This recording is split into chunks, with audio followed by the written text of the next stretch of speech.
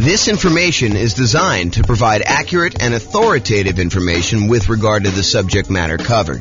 It is offered with the understanding that the presenters are not engaged in rendering legal, accounting, or other professional services. If legal advice or other expert advice is required, the services of a competent professional should be sought.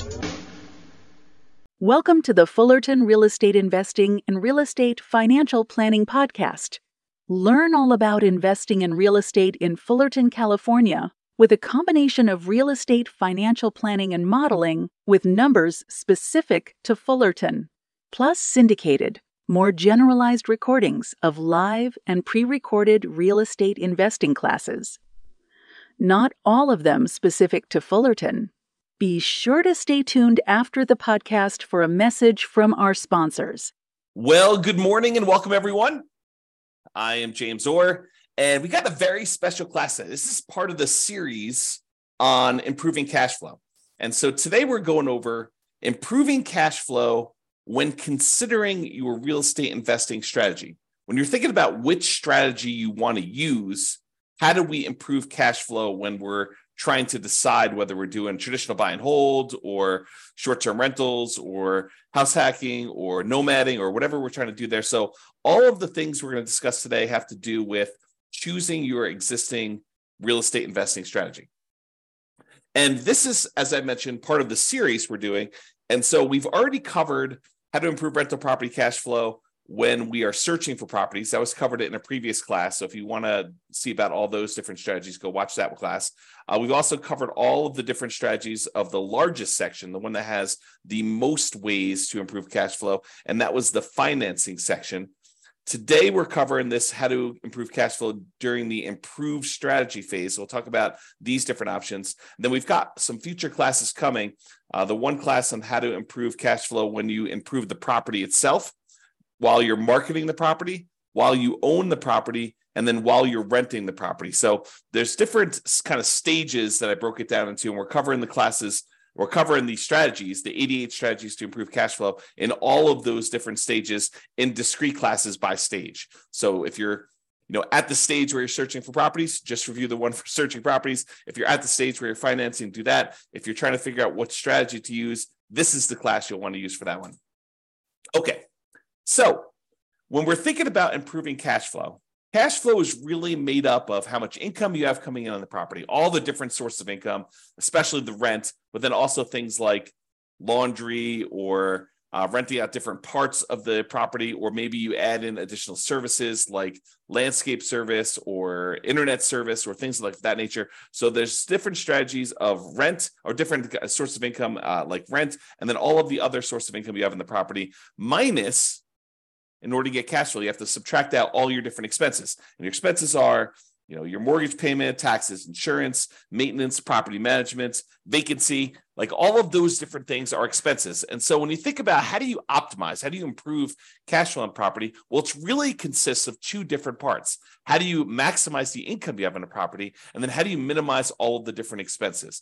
And a lot of the things we're going to be talking about here today in this class have to do with maximizing income. Although a couple of them have to do a little bit with minimizing expenses, the majority of them are maximizing the income on it. So be sure to consider the impact of both income and expenses and the additional work involved and the value of your time when you're considering all of these different strategies to implement. Because some of the strategies, as you'll find out, they are significantly better cash flow, but they also require a lot more of your time and effort in order to implement them. So just kind of keep that in mind.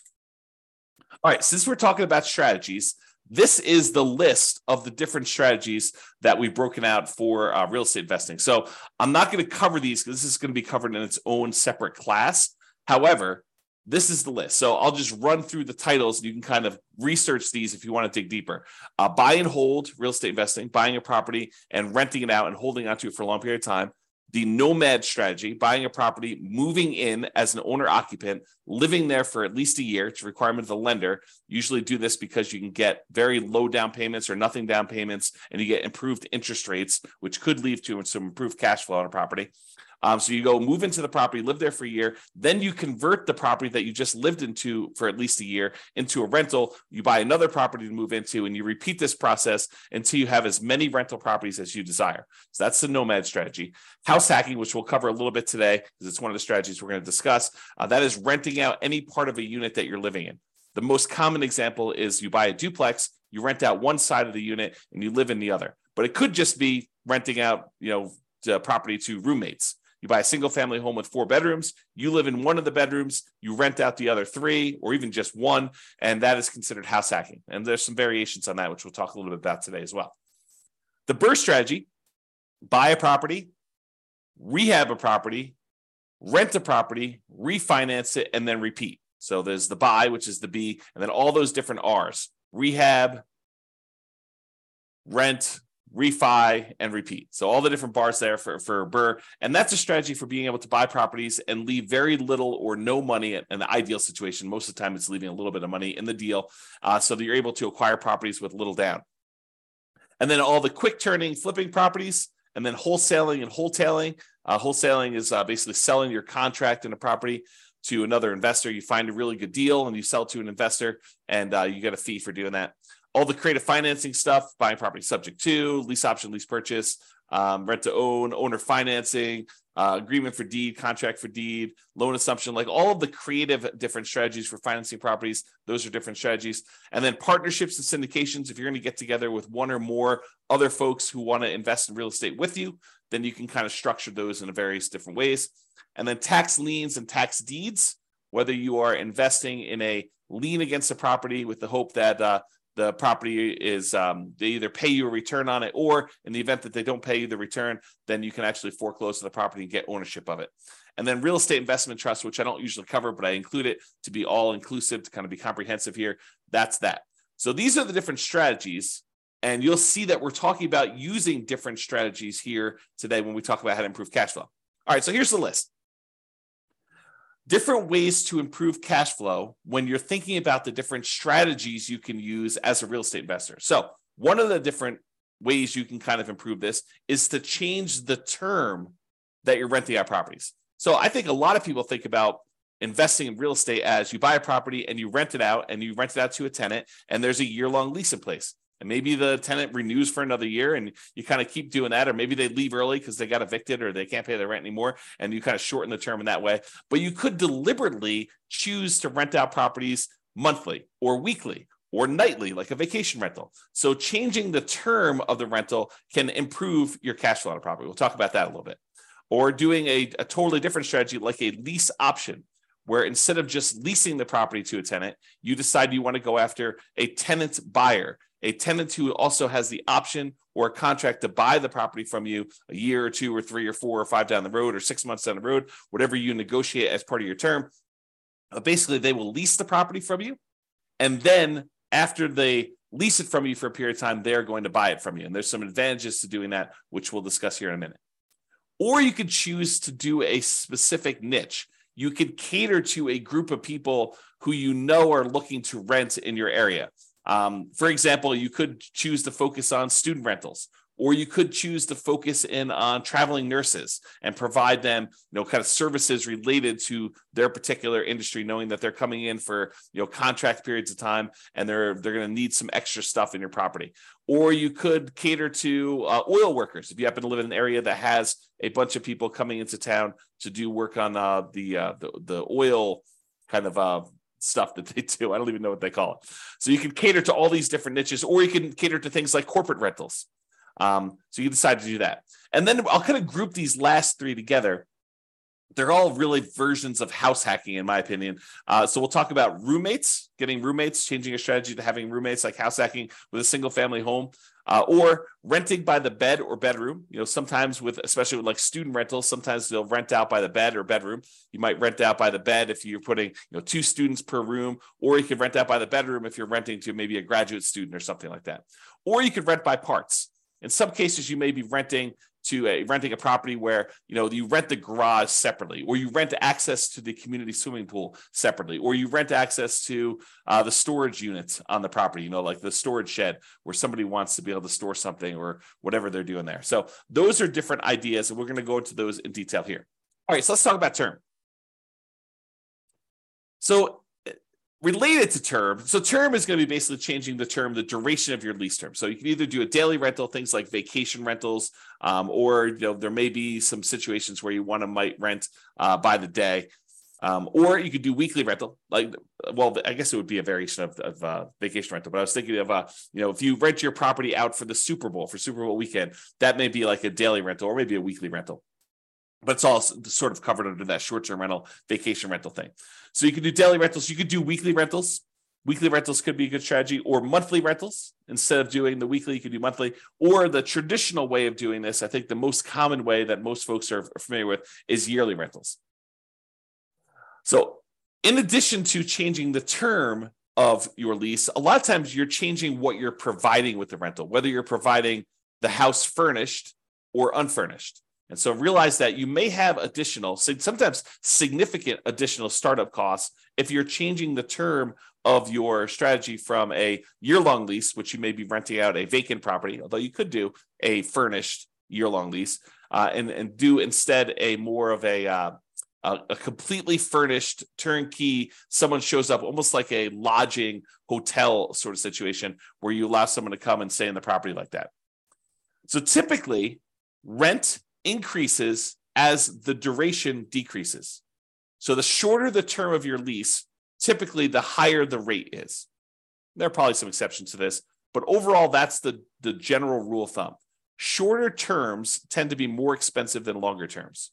Now, the other thing to watch out for, if you're going to go and do the strategy where you're going to change from doing year-long leases to short-term rentals, which could be significantly higher income on the property, you also have to watch out for increased expenses, like increased vacancy expense. You're not going to have 100% of the nights occupied in most cases. There's probably some exceptions to this, but in most cases, you're not going to have 100% of the nights occupied if you're doing some type of short-term rental or vacation rental. You might have 50% occupancy or 70% occupancy or 30% occupancy. So just realize that you may have increased vacancy for doing that. You may also have an increase in marketing costs. Whereas you may market to find a tenant for a year, for the 60 days or so prior to the lease expiring to get your next tenant. If you're doing a vacation rental, you may be advertising on all of the kind of short-term vacation rental type websites, and that may significantly increase your marketing costs and time. And then also your management costs may be much higher. If you're doing short-term rentals, you may have a significantly higher cost to get the property ready for the next tenants, kind of like being in touch with the tenants, kind of doing your contact and making sure everything's ready to go for the short-term rentals. Things like that could be increased by doing a shorter term. And then finally, in some cases, the maintenance on the property on short-term rental could be slightly higher depending on how things in your property wear and what it costs for you to keep up with maintenance on the property for doing that. Replacing things that you might not have in a long-term rental, like linens or shampoos and things of that nature. Like, you could have a pretty significant increase in cost for doing that as well. But in a lot of cases, not every case, but in a lot of cases, those costs are more than made up for by doing the short-term rental. So this class, by the way, is not intended to be like, this is how you do short-term rentals. This class is intended to be like the overview of how do you improve your cash flow and things to consider, then go research. If you're interested in doing short-term rentals, you want to go dig into that particular strategy to become an expert at that particular strategy. Okay. All right, let's talk about lease options. And when I say lease option, I'm talking about the whole kind of like rent-to-own family. Lease option, which is a lease with an option contract. Lease purchase, which is a lease with a purchase contract. Rent-to-own, which is a generic way to describe these, or lease to own, which is another generic way to describe these. So like I'm talking about that whole family when I say lease option. So I'm not specifically calling out lease option. I'm using it generically. Okay, this tends to provide the lease with option where you find a tenant buyer who wants to lease the property from you with the intention of buying it from you 3 months, 6 months, a year, 2 years, 5 years down the road. It tends to provide exceptional improvement in cash flow in markets where the cost to buy is significantly higher than the cost to rent. In other words, where the price to rent ratio is less than ideal. So if you're in one of those markets where it's really hard to make cash flow work, putting a reasonable amount down because the cost to buy a property is so much higher than the cost to rent a property, this could be a great strategy for you to consider. If you think about it, and I'll just name some numbers here. Let's say in your marketplace, if you were to go try to buy a property, the mortgage with taxes and insurance and everything on it is close to $3,000 a month. But rent on that particular property is, low 2000s, 2,200, maybe 2,000 even, maybe 2,400. But there's a significant difference between what a property would rent for, and even if you put 20% down or 25% down, what the property would cost you to buy. If you're in a market like this, lease option could be an interesting strategy. Why? Because when you're talking to someone who is coming in, they're leasing the property with the intention of buying it later, you need to talk to them about what it's going to cost them to buy the property. So you get to, instead of just comparing rent to rent when you're marketing your property, now you get to discuss with them, this is what it would cost if you were just renting the property. If you were going to buy the property, though, it's going to cost you about $3,000 a month or $3,200 a month. And so rent is going to be a little bit higher than what normal rent is on this property, and you're going to be able to buy it later. And if they tell you, look, I can't afford a $3,000 a month payment, what they're telling you is, I'm never going to be able to buy this property. I can't afford a $3,000 a month payment to buy it. So you're setting them up for failure if you try to put a tenant buyer in a property where they tell you up front that they can't afford what the payment's going to be when they go and finance it. If the only way they can afford the property is when they're renting it, then they're never going to be able to afford the property. Now, there's exceptions to this, right? Like someone comes into a windfall of some sort and they're able to get a big enough down payment where they could buy it all cash and they no longer have a monthly payment, or they get a big enough down payment where they're able to do that, or they think the interest rates are going to go back down. I'm not sure I would be speculating on that, but there are some exceptions where that's the case. But if I would want to put a tenant buyer in a property, if I wanted them to buy the property, which I think I want to play win-win, right? You want someone to be in a deal where they can actually succeed through the process that you're helping them do. You want them to help them buy the property. You don't want to put someone in the property where they're never going to buy. So if you do want to do that, which I think you should, then you put them in the property and they need to be able to afford that monthly payment. And so now you can start comparing what the payment would be when they buy it to what the rent is, and maybe you're able to get a little bit higher than fair market rent for the option for them to be able to buy the property from you at some point in the future. Okay, and I'm very deliberately not going into all the details of, do you apply some of the monthly payment toward their purchase price or anything like that. These are all different things that you need to learn about if you plan on using this strategy, but I'm not going there today because we've got other stuff to cover. This is not intended to be a class on implementing lease options. There's separate classes on that if you really want to dig into that strategy. Okay.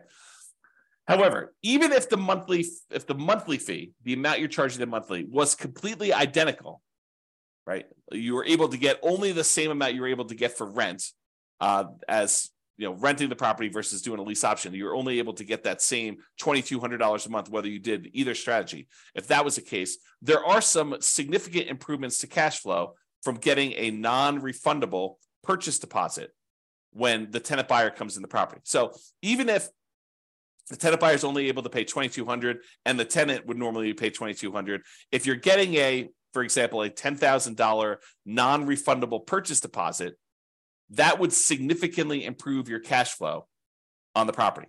So for example, let's say they had a 3-year period in order to be able to buy the property, and you're getting from them a $10,000 non-refundable purchase deposit. Well, if you take that $10,000 and you kind of like spread it out evenly over a 3-year period, it's almost like getting an extra $250 more per month in cash flow. Even though you're going to take that $10,000 in many cases, you're going to apply it toward the purchase of the property later. So you're trading some of the appreciation you were expecting to get in the property over those next 3 years in exchange for getting better cash flow in the meantime.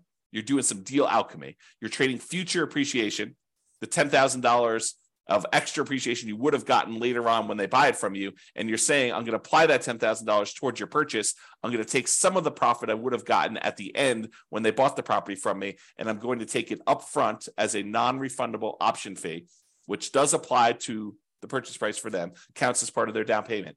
But then you're also getting that, which if you spread it out over 3 years, looks like you're getting $250 plus per month in extra cash flow. So if you thought you were getting $2,200 a month, now you're really getting $2,450, which is significant in certain markets, right?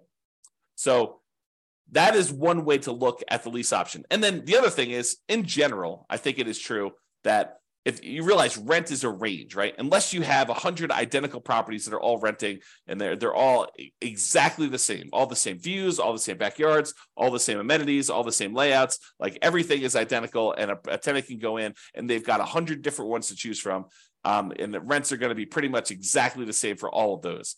But if you've got one property and another property, and the other property has slightly different layout or slightly different amenities or slightly different kind of upgrades or slightly different view or slightly different location in the neighborhood, like the rents on those are not identical. And so there's a slight range of what rents can be. If you're a really good marketer, you might be able to get a little bit higher. If you're not such a good marketer, maybe you're going to be a little on the lower end. So realize that the range, rent is not an exact number, and rent ranges vary. And if you're doing a lease option, you're giving someone the ability to buy a property from you, you're almost always going to be on the top of that rent range. You're usually not going to be on the low end of a rent range by putting a property up for lease option, because you're adding something that is extra, that is special, that's valuable to them. So you're almost always going to be at the minimum at the top of the rent range. And in some cases, you're able to get a premium. Okay. And one of the other little perks of doing lease options is you might also improve your cash flow through slightly lower maintenance, slightly lower vacancy, and slightly lower management. So these aren't like huge numbers, although they can be, but they tend not to be these huge numbers. But realize if you've got a tenant buyer in a property who has ownership mentality, who is on the path to buy that property from you, a lot of times they have pride of ownership. They think that they're buying the property, and so they want to maintain their property a little bit nicer. They tend to stay a little bit longer, although there's exceptions to that. And you tend to have to do less management for them because they are owners. They think that they're going to be owners of the property. So the ownership mentality of tenant buyers versus tenants could be a huge plus to help you with your improving cash flow. So for that reason, doing this lease option strategy, changing your strategy to be lease options, could be hugely beneficial. And I've also talked about how in the past, and this is sort of a side note, go like research this more with one of our other classes, but I've also talked before about this idea of being able to use the lease option non-refundable option fee in order to use that as the down payment to go buy your next property. So imagine you're doing a nomad property where you move into the property, you put 5% down, and you move into the property, you live there for a year. And then when you are planning on exiting that property in order to go buy your next one, you get a tenant buyer to come in who's going to be a tenant and buy the property from you.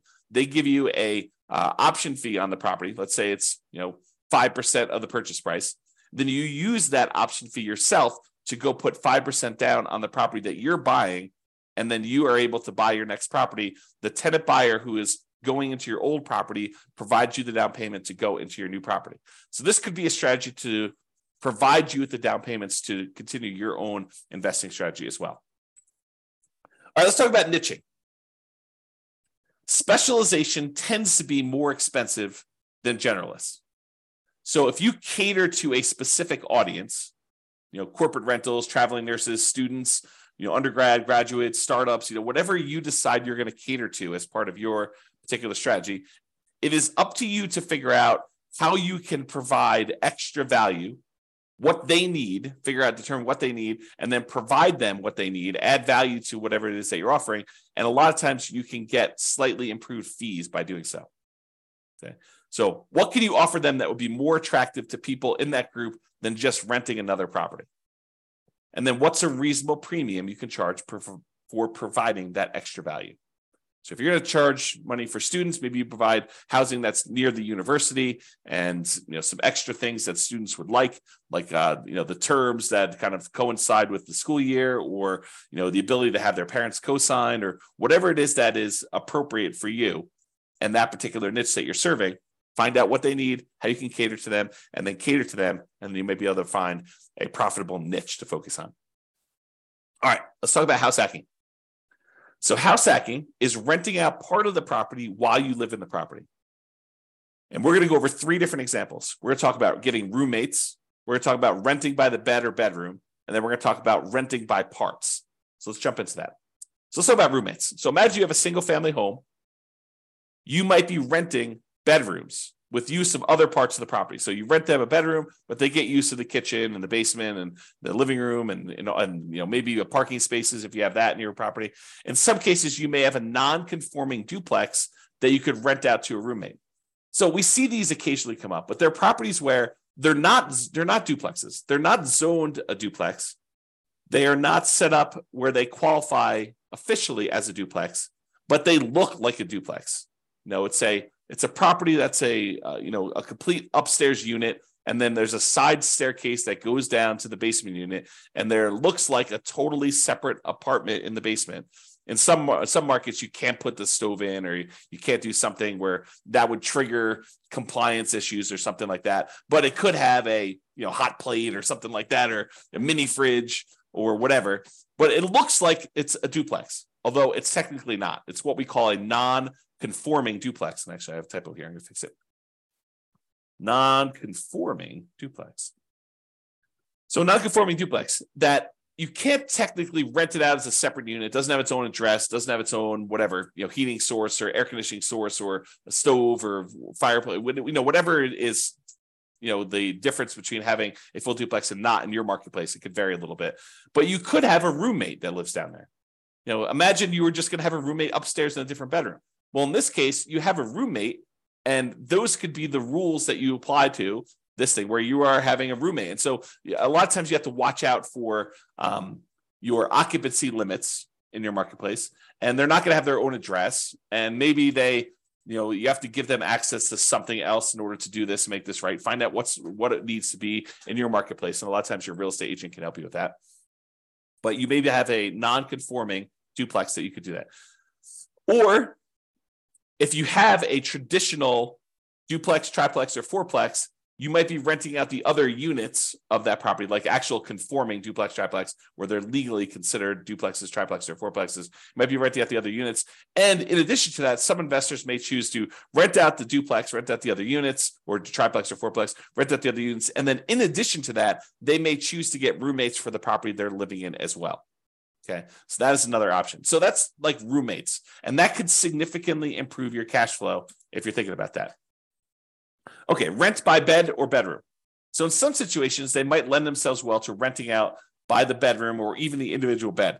A lot of student rentals, they may do individual bedrooms, or they may do kind of by the bed, where you have two students per room. You have two beds in there, maybe two desks or something like that to kind of cater to the students. Or you could rent by parts. We talked about this non-conforming duplex, triplex, or fourplex, and be sure to check and apply with local occupancy laws to do that. But more unusual setups could also include like RV parking spaces for them to park their RV. So if you have lots of space in your property and it's set up for RV parking, you're allowed to do that with your HOA, then maybe you go ahead and you rent out the space for someone who wants to be able to park their RV there, and that could improve your cash flow on the property. Or maybe you own an RV that you have, or maybe it's a tiny home that you set up on the property, and you could rent that out as its own separate living unit on the property if your occupancy laws allow you to do that. Another common one is if you have a garage or storage units, you could rent out the access and use of the garage separately to somebody who has a car or like machine shop that they really want to have separately, and they don't have space in their apartment, and they want to just rent a private garage to be able to have their setup there, so they can do that. It does not have to be, like, it's kind of key point here, it doesn't have to be a place where people sleep. It could be more of a commercial or recreational use type situation with these in order to get rent by parts. Another example would be use of the community pool. In some neighborhoods, by being a member of the HOA, you get use of the community pool. You may not want to use that. Maybe you get wristbands that'll give you access to do that. Maybe you maybe you sell the rights for a family to use your wristbands. Maybe make sure you check with your HOA to make sure this is legal. Or maybe it's use of the rec center. They've got a gym set up down there, or if somebody wants to have weekly meetings for their whatever, their club, book club, knitting club, game club, whatever they want to do, and they want to have use of your recreational center, and you could rent out use of that by giving them access to your rights to do that. Okay. All right. So that's it. That is all the different strategies we talked about for improving cash flow when you're considering the strategy that you're using. So remember, optimizing cash flow is about maximizing income and minimizing expenses. I got another typo here. The strategy you decide to use will significantly impact the income and, to a lesser degree sometimes, the expenses you're likely to experience on a property. It is better, in my opinion, to take a more holistic approach and to optimize at the various stages we discussed earlier: the financing stage, the searching stage, the kind of like choosing your real estate investing strategy stage, when you're owning the property, when you're marketing the property, like when you're renting the property, all these different things. Kind of pick and choose and try to optimize as many of those different things as you can to improve your cash flow, especially in a market where prices are high, interest rates are high, and your rents are lagging. We need to do more things than we've done in the past. Cash flow has become more important than ever and harder to achieve than ever in a lot of ways. And so we really need to implement these 88 strategies that we have in order to improve your cash flow.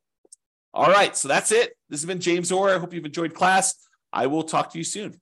Bye-bye for now. With home prices up, mortgage interest rates up, and rents up, but not quite enough to counteract the higher prices and interest rates, cash flow on rental properties in Fullerton is harder than ever. Book a call with the Real Estate Financial Planner to apply our proprietary 88 strategies to improve cash flow on your rentals. See the show notes for a link to schedule your call and improve your cash flow today. If you're a real estate agent, lender, or professional in Fullerton that wants to help our real estate investor listeners, consider reaching out to learn about collaboration opportunities with this podcast. We'd love to add more value to our listeners by having you assist our investors buy, sell, and finance their real estate investments. See the show notes to schedule a call to discuss collaboration opportunities.